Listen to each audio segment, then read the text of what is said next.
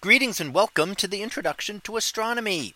One of the things that I like to do in each of my introductory astronomy classes is to begin the class with the astronomy picture of the day from the NASA website, that is apod.nasa.gov/apod.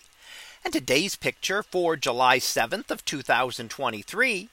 Well, it is titled the double cluster in Perseus. So what do we see here? Well, this is what is known as the double cluster, and it's actually two open star clusters known as H and Chi Persei, and sometimes also known as, up on top, NGC 869 and down below NGC 884 by their catalog designations. These are two young open star clusters, and they have stars that are much younger than our sun, much hotter and much brighter. Now, while of course they look fainter than our sun, that's only because they are 7,000 light years away.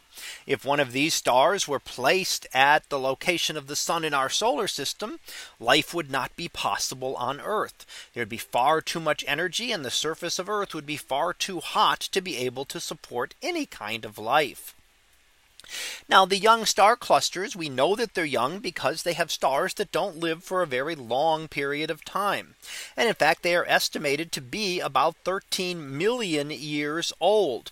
Now we look at the stars that are there, and we can get an estimate based on the types of stars as to how long they live. So some stars will live for a very long time, but others will not live so long, and others depending on the timing of how big the star is. So if we find stars here that only live for, say, 15 million years, then we'd know that the cluster has to be under 15 million under 15 million years old. So it's a way we can figure out ages of the clusters is by looking at the stars that are within them.